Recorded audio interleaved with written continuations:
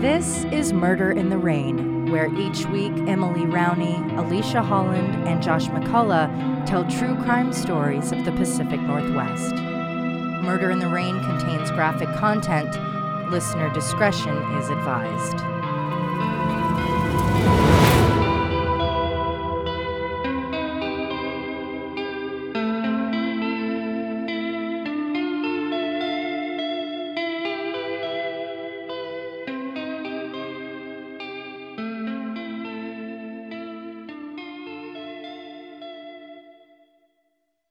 Though there is no comprehensive national database documenting these events, it is estimated 11 murder-suicides occur in the U.S. every week. 9 out of 10 involve a firearm, 2/3 are at the hand of an intimate partner, and the annual toll from these incidents is 1,200 lives. Today, I'll be talking about 3 of these incidents, all occurring in Oregon, which illustrate just how explosive and devastating those losses can be, as well as the myriad of factors that may help to light the fuse. Mitra Marabati often worked on the weekend, and Saturday, October 22nd, 2016, was no different, as she left for work around 6:30 that morning to get to her job at the Liberty Center office building in the Lloyd District area of Portland, on the northeast side of town, where she had worked for the last 3 years as an insurance claim processor for Liberty Mutual. Mitra's family had moved to the United States from Iran, where Mitra had earned a master's in library science while attending school at Ferdowsi University of Mashhad, Iran. It wasn't long after moving to Portland that she got the job at the Liberty Center. As she walked out the door of their Lake Oswego home for the last time, her husband, Mortiza Rezai, also known as Maury, told her goodbye. She did the same, and was probably quiet as she did, so as not to wake their young daughter Parmina. There wasn't much planned for that day, except Parmina had a recital in the afternoon, which Mitra was expected to attend after work. At 4 p.m., Maury was unable to get a hold of Mitra, and she missed the recital. Worried, Maury went to the Liberty Center building, which is in a fairly ideal location for city living. You're right at the soon-to-be defunct Lloyd Center Mall, which is adjacent to a Max Line, Portland's public light rail system, which runs through the area, able to take passengers way west to Hillsborough, out east to Gresham, north to the airport, or south to Milwaukee. The neighborhood contains plenty of stores, local-owned shops, bars, cafes, and restaurants, all just a river crossing away from downtown Portland.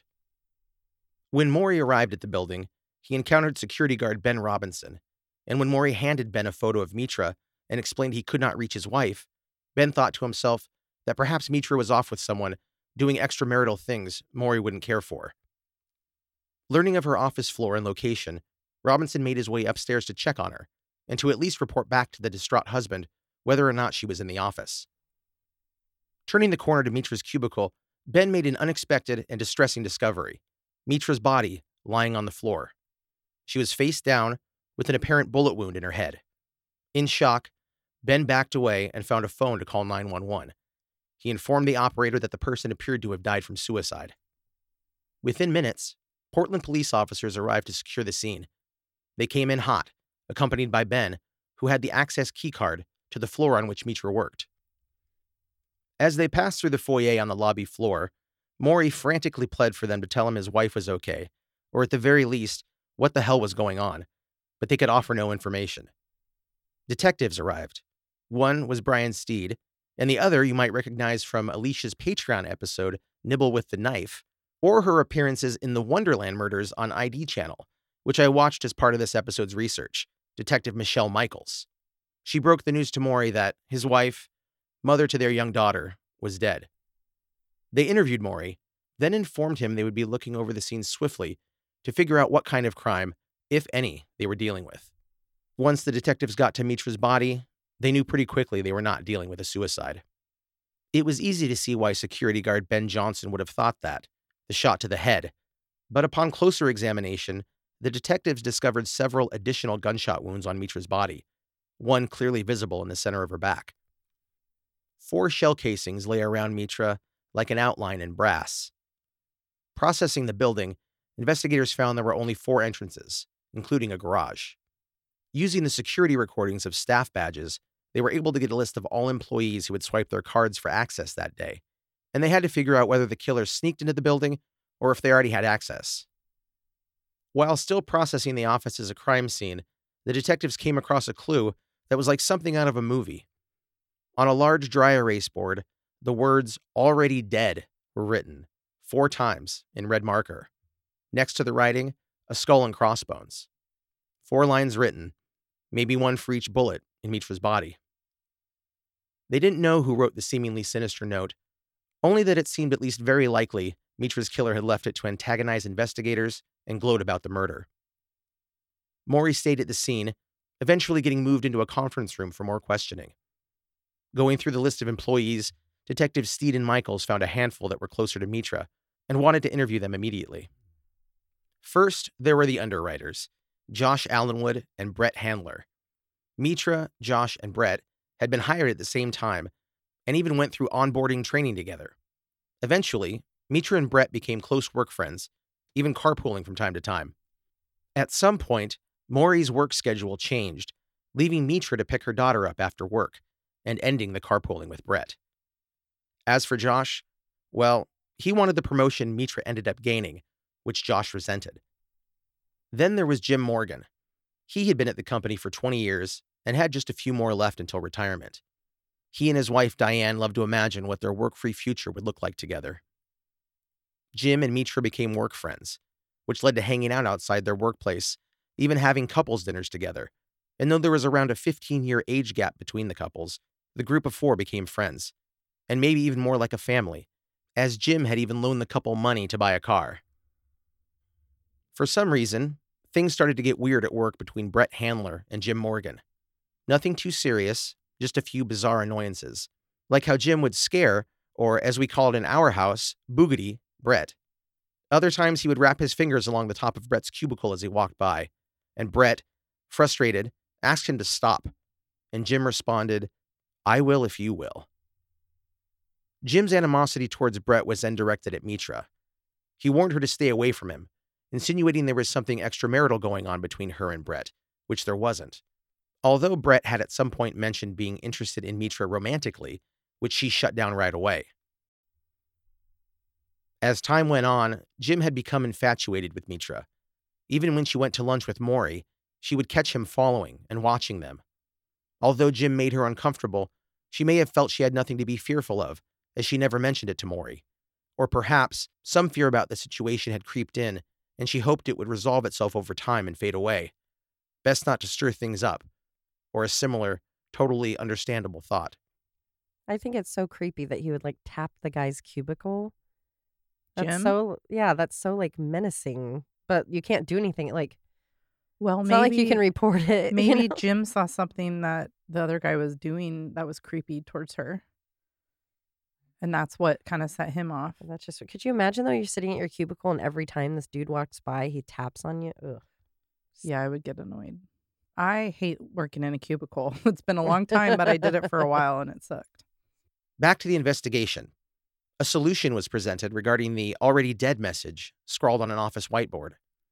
Of all the strange, upsetting coincidences, it turned out to be a joke. A coworker had written the not work appropriate joke on the board, referencing a missing stapler, one of those locals only jokes that are never funny when you have to explain them. Checking the surveillance video that covered the corridors of the building, the footage showed maintenance workers and an employee or two coming in for some weekend work, nothing out of the ordinary. But footage of the emergency stairwell showed an unidentified male walking up them around 8:45 a.m., which was odd, as the elevator was working just fine. Another employee, Keely Tubbs, a work friend and sometime lunchmate of Mitra's, was seen entering the building that same morning. Later in the day, Keely saw news coverage regarding the only hours-old murder, and she called police to report what she knew of the events. Keely worked on the same floor as Mitra, but on the opposite corner, and at some point during that morning, she heard a high-pitched, childlike scream, later telling detectives she simply thought, "What the hell was that?" and resumed her work. But she didn't report hearing gunshots? From what I understood, she didn't hear them. Interesting. Yeah. I don't know if But it was maybe small the caliber, right? Or this is they not think it was they thought it was a 9mm, and I was just thinking maybe it was contact. If he had they it were pressed super against close, her, yeah, then maybe that would have muffled naturally it. muffled. A Yeah. silencer or something? I'm interested to see where this goes. Keeley also reported that she ran into affable coworker Jim Morgan in the office that Saturday, around 9:07 a.m. When she encountered him a short while after hearing the strange scream, she asked if he had heard it as well. He said he did, then took off in a hurry, exiting via the same stairwell it was later learned from security video he'd climbed not more than 20 minutes earlier. I knew that guy was rotten. Jim Morgan then drove about a mile away from the office, parked, sat in his car, and called 911. What's going on there? Look for a black four-door sedan. No, that's not how this works. You have to tell me what the emergency is. Man with a gun, then. There's somebody there with a gun. Are you seeing this person now? I'm the one with the gun. I'm happy to send you help. I just need you to tell me a little bit about what's going on today. Just do it, dummy. Officers responding to the location of the call found Jim Morgan's body in his car. He had used the same type of gun that had killed Mitra to take his own life. The detectives informed Diane, Jim's wife, that the husband she was so excited to grow old with was dead, and that he died a killer. That Saturday morning, Diane said Jim got out of bed early for a weekend day. It was around 8 a.m. when he hurried off, saying he was leaving to buy wood to repair their fence. With a kiss goodbye, he was gone. As confusing as everything was, the motive seemed clear. Jim had become obsessed with Mitra, was perhaps even stalking her. At the very least, he knew her work schedule, and he could not stand that she had a friendship with Brett Handler. According to Detective Michaels, quote, when Jim Morgan thought that Mitra liked Brett and that Brett liked her, he just became explosive. Diane Morgan later said, Jim turned into somebody that I didn't know. I don't have any insights. I don't have any clues. I don't have anything. It's unclear whether because of their immigration status or from the toll of the emotional trauma at the violent loss of Mitra Mehrabadi, but not long after the murder, Maury and their daughter Parmina moved back to Iran. Sadly, cases of murder-suicide are more common than you might think. According to the Oregon Violent Death Reporting System, or ORVDRS, between 2003 and 2020, 167 events of murder-suicide occurred, resulting in 354 deaths. Mitra Mehrabadi's case is one in the minority, as 81% of these cases occur in the home. Quote, over-enmeshment is a condition in which perpetrators either view their family members as possessions that they control, or they don't see any boundaries between their identity, their wife, and their children. And so these are suicides of the entire family, where the overly enmeshed individual can't bear to leave the pain behind, and so takes his wife and children with him. If you've ever driven the Interstate 84 East from Portland to Boise, you have, perhaps unknowingly, passed through Hermiston. While it's small compared to some cities, its population of nearly 20,000 makes it the largest city in eastern Oregon. It's also known for its wrestling. In the mid-2010s, their program, in the 5A division, was unstoppable. Those divisions are calculated based on wins and school sizes.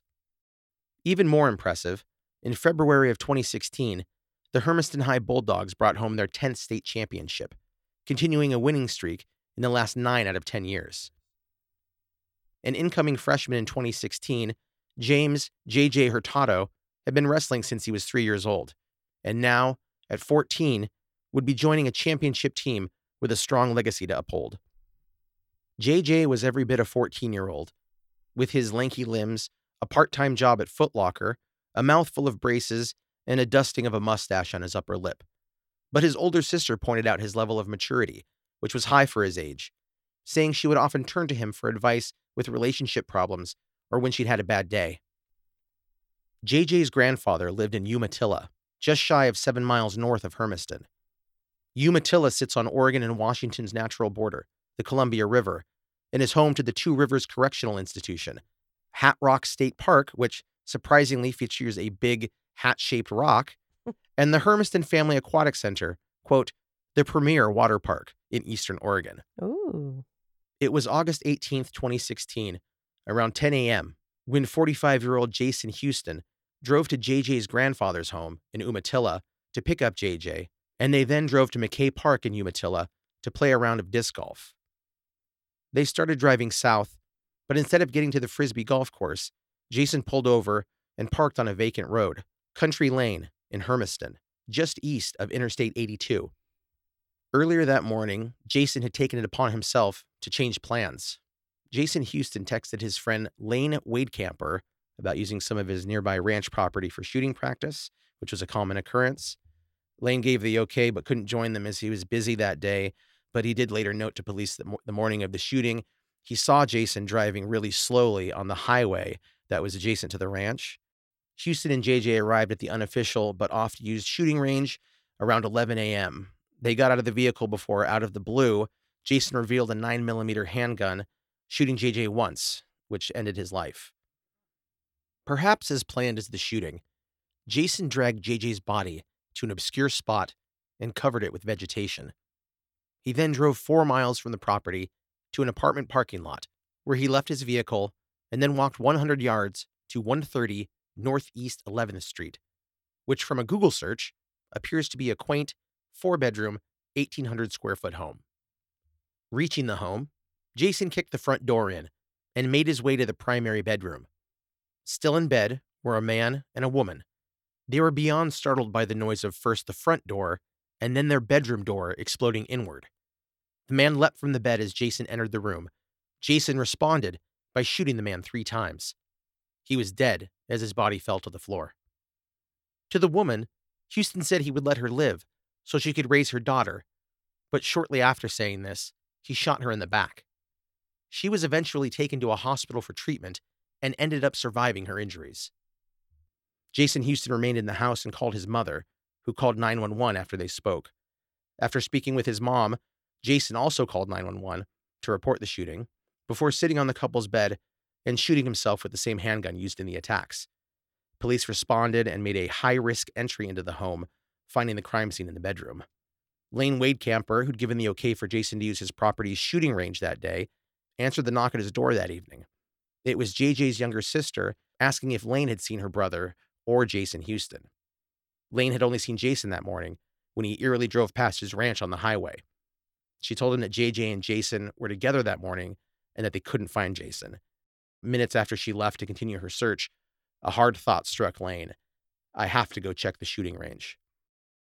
He went to the area and searched around, but didn't find any signs of foul play. Tracks in the dirt, though, showed that Houston had driven there recently. Lane then hurried back to his truck, where he called police and spoke to a state investigator, telling them they should respond to his location, which they did.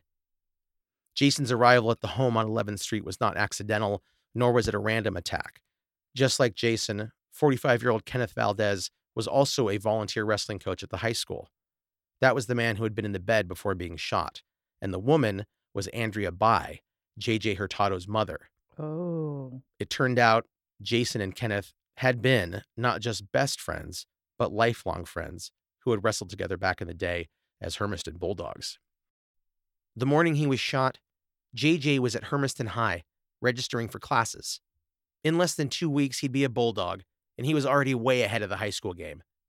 During the summer, J.J. started working out with the Hermiston wrestling team, and in that course, made many, many friends. J.J. was fortunate, he thought, to have an in with the team. Jason Houston was not only a volunteer coach who had a state championship under his singlet, but he told J.J. he saw varsity potential in him. That was clever. Oh. And the icing on top, Jason had previously dated Andrea Bai, JJ's mom. So the two guys are lifelong friends. They're But both they like the volunteer same lady. coaches.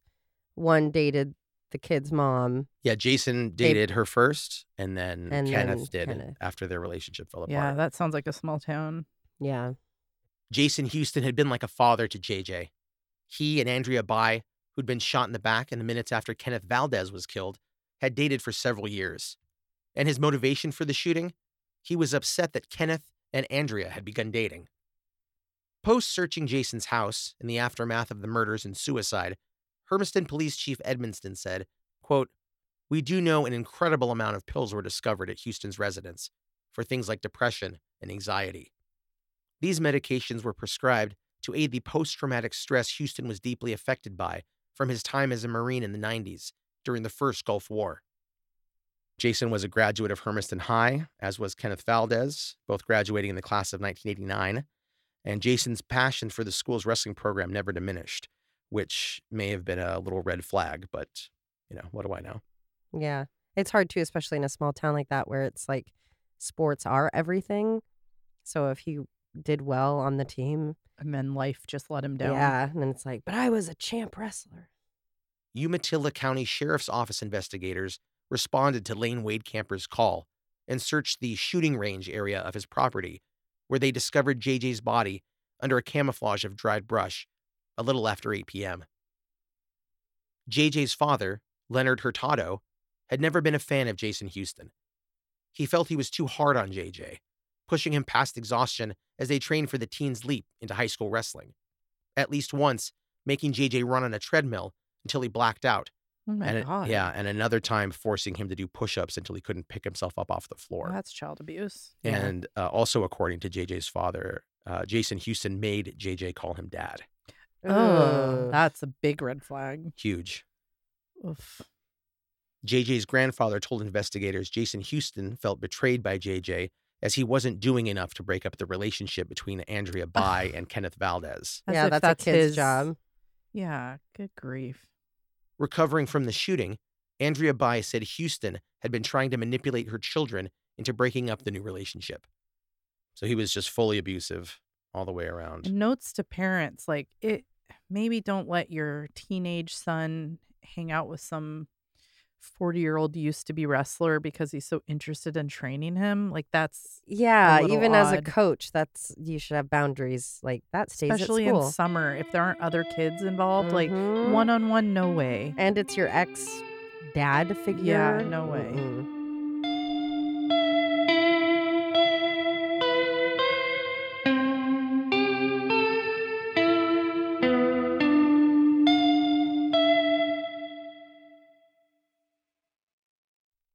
Back in December of 2009, Jason Houston was arrested and charged with menacing and unlawful possession of a firearm, to which he pleaded no contest. The menacing charge was dropped, and he was sentenced only to probation and 20 hours of community service. By 2014, he was unemployed, with his only income being the veterans benefits he received monthly. To occupy his time while doing what he loved with the people he loved, he signed up, just a year after Kenneth, to join the volunteer coaching staff of the Bulldogs. Kenneth Valdez, a 25-year UPS employee, was known as the Dancing Bear, possibly in reference to his wrestling style, as he was larger than life, friendly, kind, and really tough to take down in a match. The shooting had been the crescendo of the recent violence Jason had been inflicting on Andrea. Just days before the shooting, he pulled her hair, grabbed her face, and pinned her against a car. A family member of Jason's, interviewed after his death, referenced that physical attack by saying Jason was, quote, going to do what he did today, on that day, but no one believed him. After the shootings of not only their peer JJ, but two of their coaches, counselors and psychologists were made available to students and staff at Hermiston High. Looking into Jason's history with the Department of Veterans Affairs, there was documentation stating he had claimed to be angry about not only losing the relationship he had with Andrea Bai, but losing his partner to his best friend. However, he denied having any homicidal or suicidal thoughts surrounding it. His counselor suggested he remove all the weapons from his home, and according to a family member, he did just that, putting the weapons in his truck and leaving the truck with family. The Bulldogs resumed their wrestling program the season after the loss of JJ and Kenneth and Jason. In remembrance, there was even a team member who wore JJ's singlet during tournaments the following season. JJ lives on, not just in the memories of his family and friends, but his older half-sister had a baby and named him Xander James in honor of James JJ Hurtado.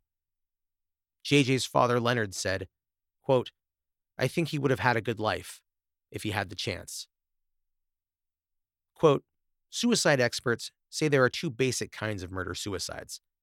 The most common involves domestic violence, in which a dominating partner, motivated by jealousy, anger, and paranoia, kills the other partner and then him or herself. The vast majority of these are committed by men. Less common are mercy-killing murder-suicides, in which a couple, often frail, elderly, and desperate, agree to die together. Some see it as an act of love. Terry Daniel moved to Oregon in the 1970s. He worked as a custodian and often had to pick up a second job to provide for his 2 sons, whom he raised by himself. In 2009, Terry met Lisa Stevie Haynes, a former truck driver who was struggling financially as well as with her health. Lisa was houseless and living in a lot behind Terry's house, which was a unit in a mobile home park, and that was how they met. Eventually, Terry took Lisa into his home, and from that moment on, the pair were attached at the hip. But in 2011, Lisa, who was epileptic, began having such violent seizures she injured her neck, which required surgery and some time spent in a physical rehabilitation center. Oh my gosh, Yeah. from a seizure? From seizures, yeah, they were just Oh so my out of control. God. Oof. During this time, Lisa's mobility issues worsened, and she became unable to walk on her own, needing to use a wheelchair to get around. The couple was surviving, barely, on Social Security disability checks and living hand to mouth. Neither one had savings or a pension they could rely on. Luckily, the mobile home park where they lived had a food pantry and donation program that could help them. It was crushing, though, that every aspect of their lives seemed dictated by their lack of funds. In this same time period, Terry had to start using a walker to get around. He was only 60, but a life spent doing heavy physical work had worn his body down. Terry was Lisa's only caregiver, and the addition of his mobility issues put a massive strain on their lives. They had no one else to lean on, and they were each too unwell to be of help to the other. While Lisa recovered from surgery at the physical rehabilitation facility, Terry took a bus daily to visit with her. For some time alone in their own home, he was allowed to bring her back to their Milwaukee home every Sunday. 55-year-old Lisa was eventually discharged from the rehab center. This was February 12th, 2012, and 61-year-old Terry Daniel, as always, was there and ready to take her home.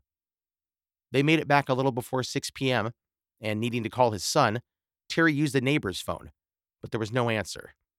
Terry went back to their mobile home, where both he and Lisa made an audio recording. Then, Terry took a small caliber pistol and shot Lisa Haynes once in the chest, killing her. He then turned the gun on himself, firing into his chest. Hearing the gunshots, neighbors called 911, and sheriff's deputies responded. Lisa was confirmed dead at the scene, and Terry, still alive, was taken to a hospital for treatment. It was confusing to those who knew the loving couple as to how this could have happened. Then investigators listened to the recording they had made. In it, the couple stated their intentions to die together. Terry survived his injuries, and a grand jury agreed that he should be charged with murder. But instead of going to trial, he took a plea deal, which dropped the murder charge, and he ended up being sentenced to 10 years. In a statement to the court, Terry expressed his sadness that the governor at the time was in office, as otherwise, he would have requested a death penalty. As of the time of this recording, I don't see Terry Daniel listed as an inmate, nor could I find an obituary, so I can only assume he served most of his time and is out, hopefully, living a better life. It just seems not odd. I mean, murder is murder, and she had a family. But if you have someone recording something saying, I agree. this is what I want to do. I am in pain. I can't move. We can't take care of each other. We have no one to help us. There's no system in place to take care of us. What choice do we have? And this is what I want. And like getting assisted suicide from a doctor Yeah. is expensive and hard to go Very through. hard to do. So it's so hard because you can see the reasons why. Well, and the they last did thing it. she would want by agreeing to that would be that he had to go to jail for 10 years. Yeah.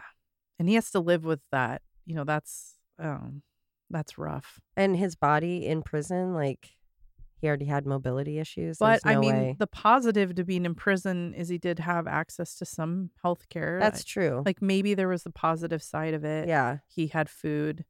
He had a place to stay. that's true. Yeah, maybe found Hopefully people a were reason nice to to go him. to continue. Yeah. Yeah. What you guys are talking about, that's the Death with Dignity Act, the doctor-assisted suicide. And like you said, yeah, super strict guidelines. So you have to be under a doctor's care, and then 2 doctors must determine if you're capable of making medical decisions. And then those doctors have to agree that the patient has a terminal illness that will lead to death within 6 months. And then the request must be made orally and on 2 occasions, 15 days apart, along with a written request signed by 2 witnesses. So It's Yeah. not something you can just do. Honestly, if I felt that was my option, I'd probably I'm not going to do all that other stuff. Yeah. No, Yeah. thank you, doc. I know that I'm dying. Now, if Yeah. you're dying from cancer and you already have all these doctors and your family's already on board with you, that's a scenario that might Yeah. go smoothly. hmm But if Yeah. you're having trouble even having health care, Mm-hmm. can you imagine? If you have 6 months now, obviously they didn't qualify for that because they were just Mm-hmm. not just, but they were only immobile. It's like a quality of life Yeah, issue. exactly. But even that, like 2 doctors, you know how hard it is to get appointments? I'm dealing with 2 different doctors in the same field, and it's like ridiculous trying to get everybody to communicate. And I have the skill sets, I have the access, I have the financial ability, I have the insurance. Like, I'm way ahead, and it's a pain. Mm-hmm. So, like, Imagine having that disadvantage. yeah. And like, hey, I've got 3 months now. Could we get a move on it, guys? But I am pro that act. And I Oh, I am understand. too. I understand why it's thorough. Obviously, you don't want to be just like It's a big decision to Yeah. decide you want to end your life. willy-nilly giving out pills, but Mm-hmm. it's certainly a better option than your family finding you like a different way or something, you know? Or we could have preventative measures in place so people don't have to get to that point. Where we take care of them when they're older and have health issues Something and like stuff, that. just so that they are okay. Or allow the end of access to life. medication and medical support before it gets to the point of, That would be wonderful. yeah. That's called Canada, I think. A study conducted in 2010 by the National Institute of Justice found that intimate partner violence had previously occurred in 70% of these cases. Other risk factors for murder-suicides are access to firearms, relationship estrangement, a stepchild in the home, and unemployment following a history of domestic violence. Most perpetrators of murder-suicides are non-Hispanic white males. A stepchild. Yeah, Oh, yeah, that causes definitely. major. How interesting. I'd not really Turmoil. thought of that. I mean, obviously it would. I was not physically abused, but it was rough having a step parent in my relationship. Like I wouldn't do that to my child. Yeah, nor would I. I had I wonder how similar situation, but I had a step parent that was just a real dickhead. Real, God, I hate her. That's it. Yeah, I hadn't thought. Obviously, that would add to it, but I just never understood. It's like, why are you in this with this person if I'm a part of the deal and you're not really Yeah. going to be cool? What the fuck? Ugh, God. I don't think Anyways. sometimes I think it's they're not equipped to handle it. So when you're a new parent, you're growing along with your child, right? Imagine just having like a full-blown asshole teenager just dropped in your lap. right. Some people are not equipped to handle that. They have no idea what it's like even having someone live in their home with them, and then suddenly Let they alone a have a kid. family, and add on things like alcoholism and Parenting styles alone. yeah, I mean, you like as someone looking in on what my life was like I could see the factors that led to like explosive anger outbursts and things. Like it makes sense, but it's so unfair to children. Like I just wouldn't do it. I wouldn't bring someone into my home until she's grown. Yeah. And, like, no offense to those that do. I know some step parents are amazing. Like I have one that's amazing, but yeah, I don't know. Yeah, it's complicated. It's dangerous if you don't know how someone's going to react. You don't know how they're going to be. Well, yeah, like the wrestler guy.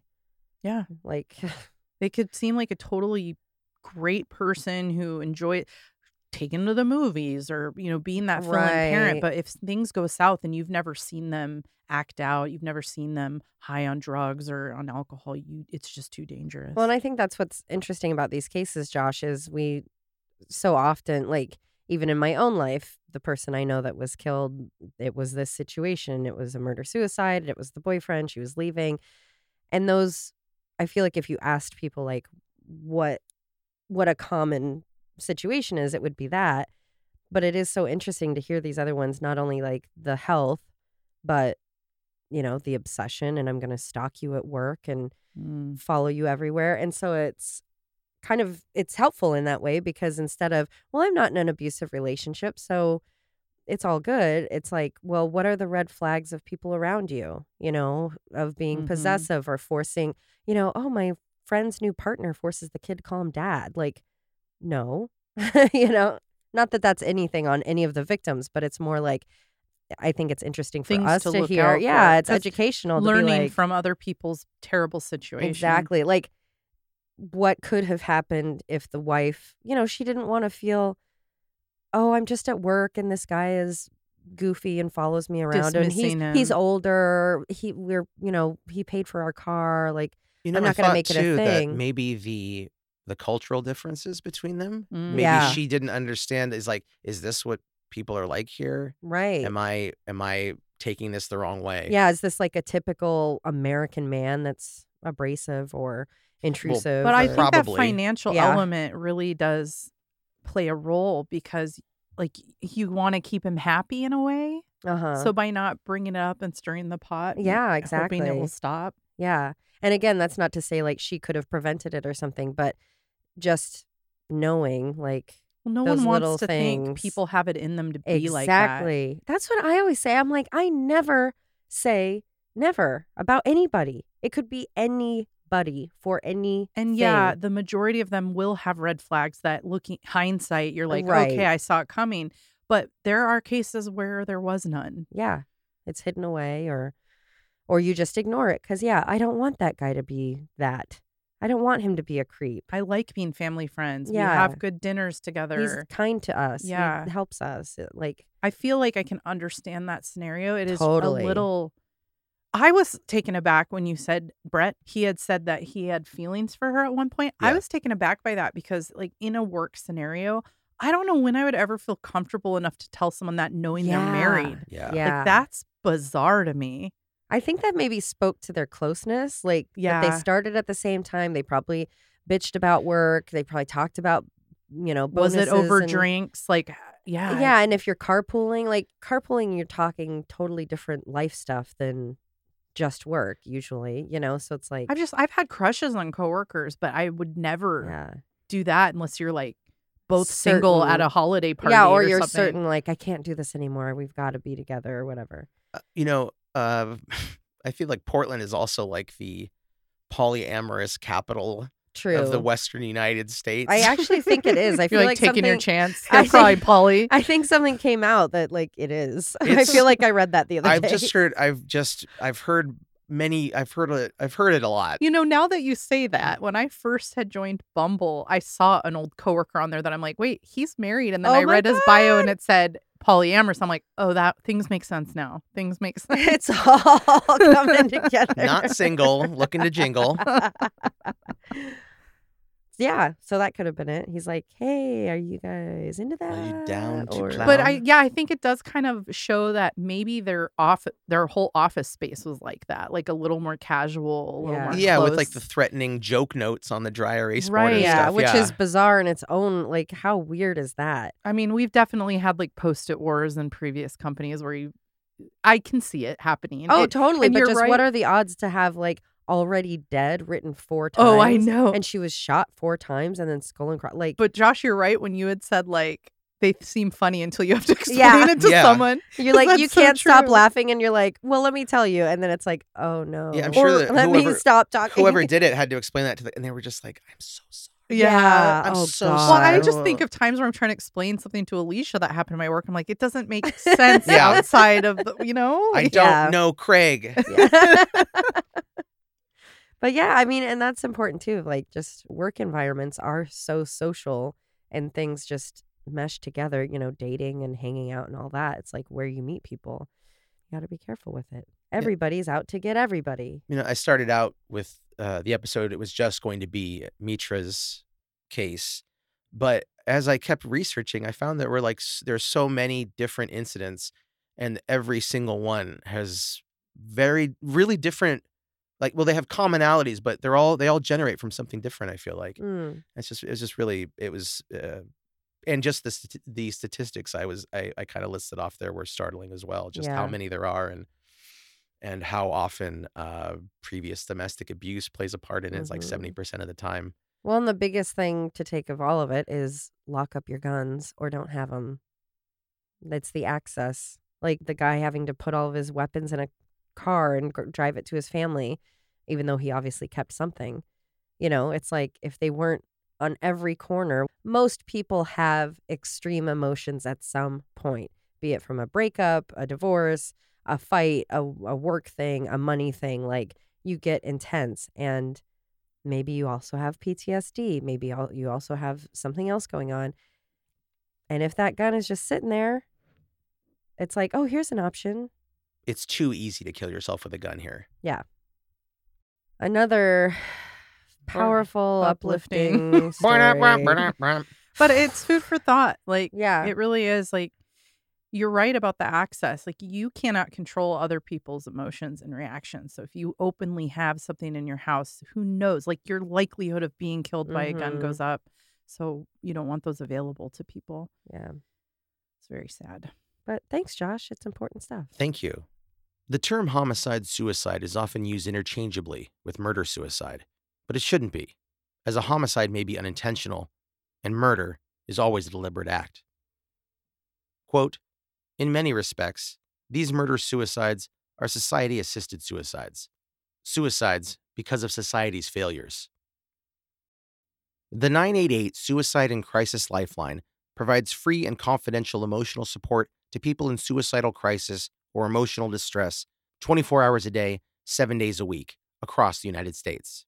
Simply call 988 or go to 988lifeline.org.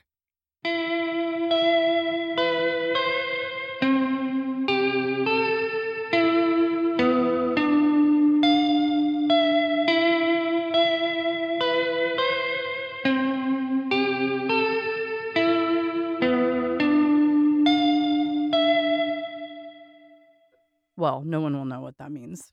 But the smart guys and my dad. Oh, Keith likes crossbows? He does. Well, Oh, that's I'd how like he. to have a talk with him about crossbows. I hope he makes sure when he's done to clean up all of the balloon remnants that are lying around the Oh wilderness my God. before he goes home. You're ridiculous. Okay, let me get back to this. Any chance I get, Keith. Any chance. You little sex maniac. He's the horniest motherfucker I've ever heard of. I haven't even told you the half of our recent conversation. Oh. So I can. Oh, there it came. I'll do it now. It came. Apple came and went. Split. Throw that D anywhere. Yeah. I could use a good D. It's been a while. It's been a Casual long COVID. Gmail us. Did that sound all right? Did I Sounds say great. liberty? Liberty, Libbity-bibbity. liberty, Libbity-bibbity. liberty. Is expected to it. It's okay. It's all of us. You're embodying the three of us That's right right. now. I am Murder in the Rain. I try to direct it most at Alicia. Yeah, She's used to it. it's true.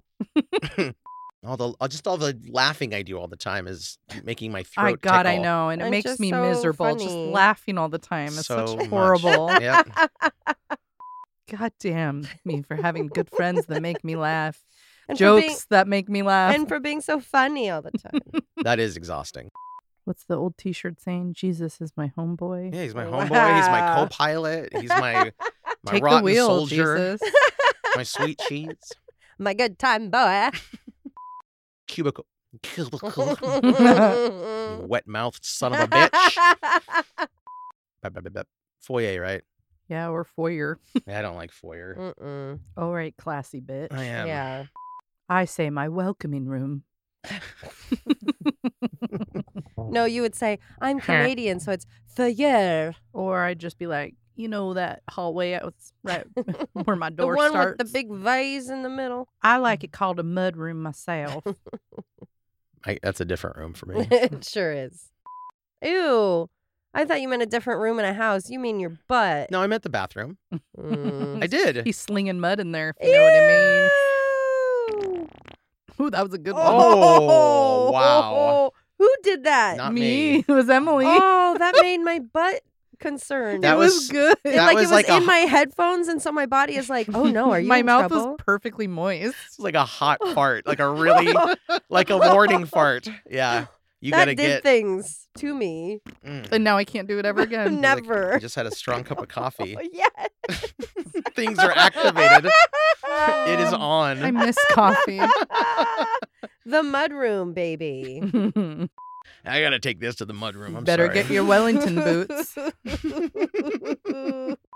I read too much British literature. Let me get my Wellington boots. It's awfully muddy. Self-roast. Or her appearances in Appearances. Shut the fuck up! Porridge. It's delicious. First. Really shattered my confidence with that one. I'm gonna go get a spider now. Yeah, don't forget about that. How cool that was. I grabbed it with my hands and took it outside. And threw I it. saw you whisper to it Threw too. it into a Christmas tree. Maury's work schedule changed. What's a schedule? Schedule? It's a schedule made out of cheese. Yum. I never know where to go because I always eat it too fast. Monday is mozzarella. Tuesday's Munster. Wednesday is Cheddar. wax-covered Baby Bell. I love that. Thursday is taco cheese. Taco cheese. Excuse me. A 3-cheese taco blend. Yeah, she works in a little mine. She's building me a Hyundai. I'm still mad about that. Oh, Wait, the what? children built your Children Hyundai? That my one? car was like probably built by children. Oh dear. From where? Alabama, I think. Oh, dear. Really? didn't expect that.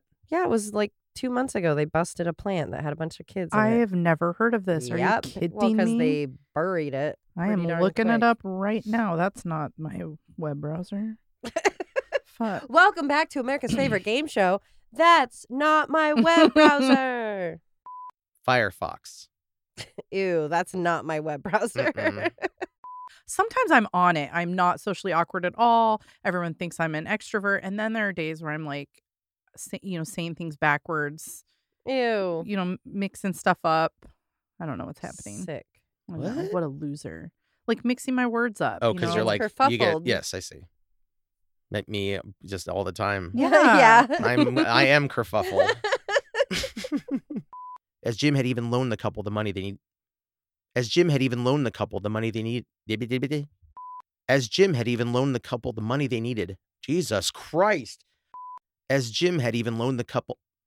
As Jim had even loaned the couple the money they need. They I've been there. I've fucking been there. had even loaned the couple the money they needed.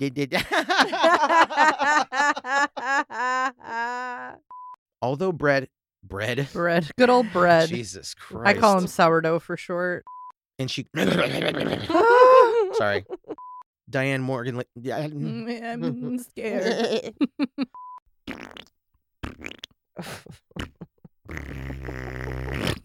I'm getting good at this shit. Murder in the Rain is a Cascade Media production, written and hosted by Emily Rowney, Alicia Holland, and Josh McCullough, edited by Josh McCullough. You can always contact us at murderintherain@gmail.com or through our website, murderintherain.com. If you just can't get enough of Murder in the Rain, for as little as $5 a month, you'll have exclusive access to bonus episodes at patreon.com. You can find us on all of the socials, and for more true crime, follow @M_Murder in the Rain on TikTok, and you can also listen to Alicia and Josh on their other show, Always Be My Sisters. And suck my balls.